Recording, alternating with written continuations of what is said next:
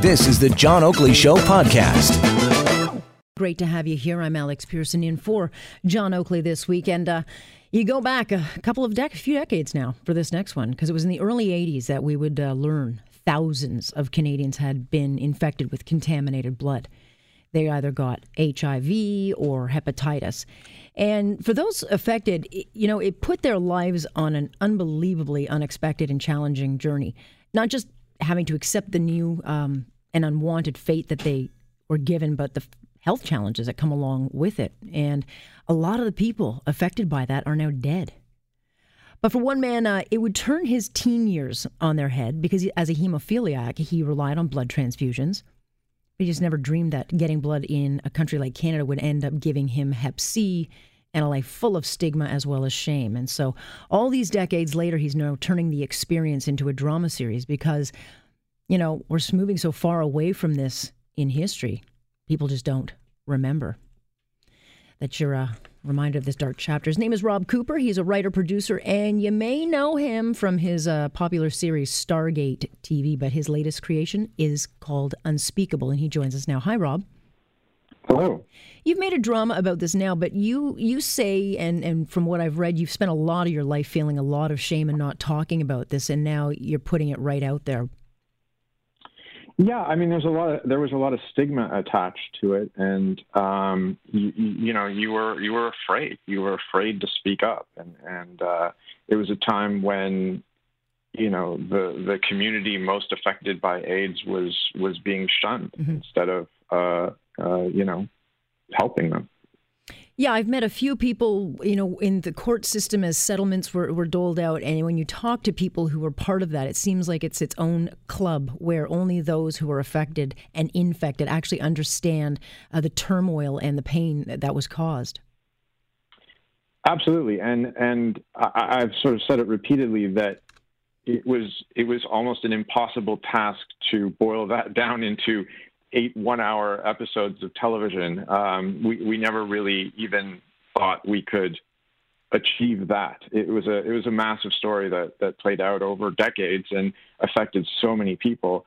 Our real goal was just to kind of try and put audiences in place of what it was like to live through that time from a couple of people's perspective, to sort of have a bit of more of an emotional experience. We could never have captured it all. And it was really just about sort of trying to make people understand what it was like to live through that. And I think the reaction to the show has been, has sort of demonstrated what we hoped, which was that it really resonates even today. We all face issues with our medical system and with the truth and with, feeling as though we're trying to protect ourselves from systems and from institutions who may not have our best interests at heart. Yeah, this was a very, very dark chapter, though, in Canada because it involved a lot of deception, lies. People would ultimately be charged. But the fallout on this thing was just so enormous. I mean, as as we learn now, most people, I think, affected by this have either passed on or they're still living their lives with this. And the fact that you had to make this a drama instead of what's the word I'm looking for? I'm having a brain. Documentary. Documentary. Sorry. Yeah, there you go. Is the fact that there's not enough people to tell the story. We're certainly on the edge. And look, I reached out to everybody I could find who was directly connected to it. We did about 1.5 years of research before we even started putting pen to paper creatively. So, for sure, it happened a while ago, and we wanted to kind of, in our own way, document from the actual voices and the mouths of people who lived through it. And, including the advocates and family members of victims, but also the medical people, the doctors and nurses, and then ultimately the lawyers and the judge. We communicated with Horace Creever, who was Justice Horace Creever, who was in charge of the federal inquiry.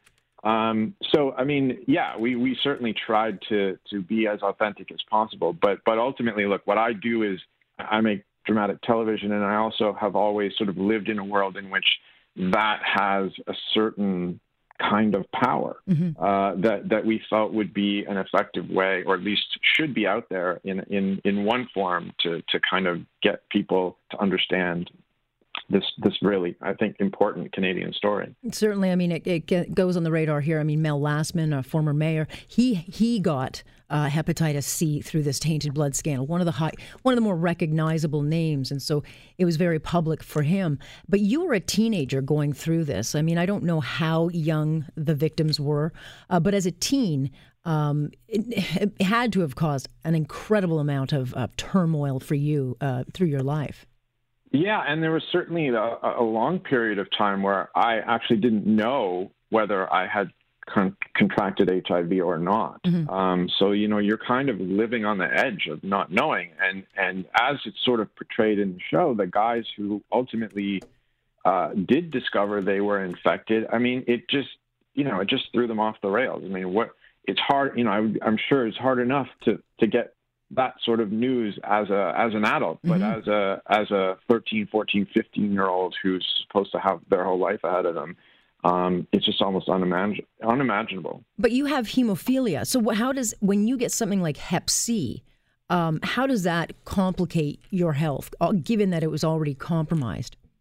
Well, the two are sort of unrelated. What happens, though, is that you are, as a hemophiliac, you're always needing blood product to keep you healthy, to keep you from bleeding. And so when there is a threat to that product, when there is potentially something that could also harm you, it suddenly changes your mindset about whether or not to take your treatment and whether or not, So there were guys who and there was at a time, there was a protocol, and people were sort of curbing their use of a product that was really, meant to sort of help them live. So the diseases themselves are perhaps unrelated, and certainly, having multiple issues can compound your mental health as well as your physical health. But just when you need medicine, and that medicine turns out to be even more dangerous than not taking it, it's a difficult situation to be in. Yeah, because as a hemophiliac, I mean, you rely and believe and trust the system to make sure that you're kept healthy. I have to think it would be an unbelievable challenge to go back and then get blood, because you're, again, trusting a system that didn't just fail you, it lied to you. Yeah, and then look, for the record, the system now is very safe. We certainly still depend on blood to live in many cases.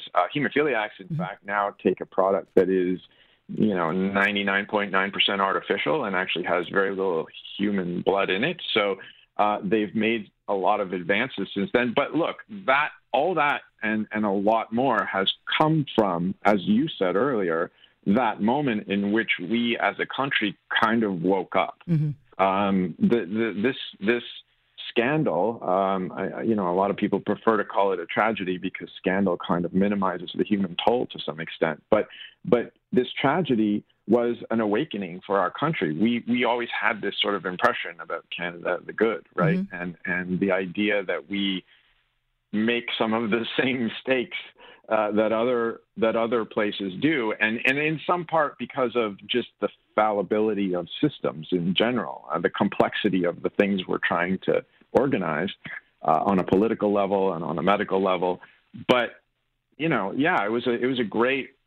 was a really great eye-opening experience for everyone, and so much has changed since then. In fact, I think there's almost a shift to an over skepticism towards medicine and science that we need to be careful of too, because you end up with diseases that we thought we had eradicated coming back. So because people are afraid. So it's a balancing act. But it is true, as you say, as we move 30, almost 40 decades past this event in history, people just simply forget. And so you've put Unspeakable together. How do people see it?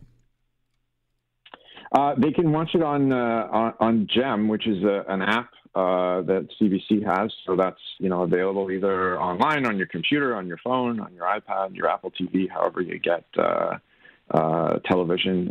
So it's free, or I think you can sign up and and get an ad-free version for a couple bucks. So, well, I appreciate you sharing and your iTunes, of course. You can always get it on iTunes as well. And look, we're super thrilled, sort of to have been mentioned in a couple of best of lists at the end of the year, and even though we initially aired a couple months ago, towards the beginning of the year, television now lives on, and that's been our kind of change to the industry that we as producers, really appreciate, that people can still watch the show, Well, I appreciate you sharing this with us and your journey. It's a personal one, but I do appreciate it. Thank you very much. Thanks so much for the time. That is Rob Cooper. The series is called Unspeakable, and the New York Times gave it a big old thumbs up. So if you want to see that, I mean, I remember meeting people back in the day when I was covering courts. You'd meet some of the people that were tainted by this blood or sickened by this blood. The time and energy they had to put through in the court system for settlements and all the rest of it. Just terrible stories. Yeah, we should not forget. Thanks for listening to the John Oakley Show podcast. Be sure to rate, review, and subscribe for free at Apple Podcasts, Google Podcasts, and anywhere else you get your on-demand audio.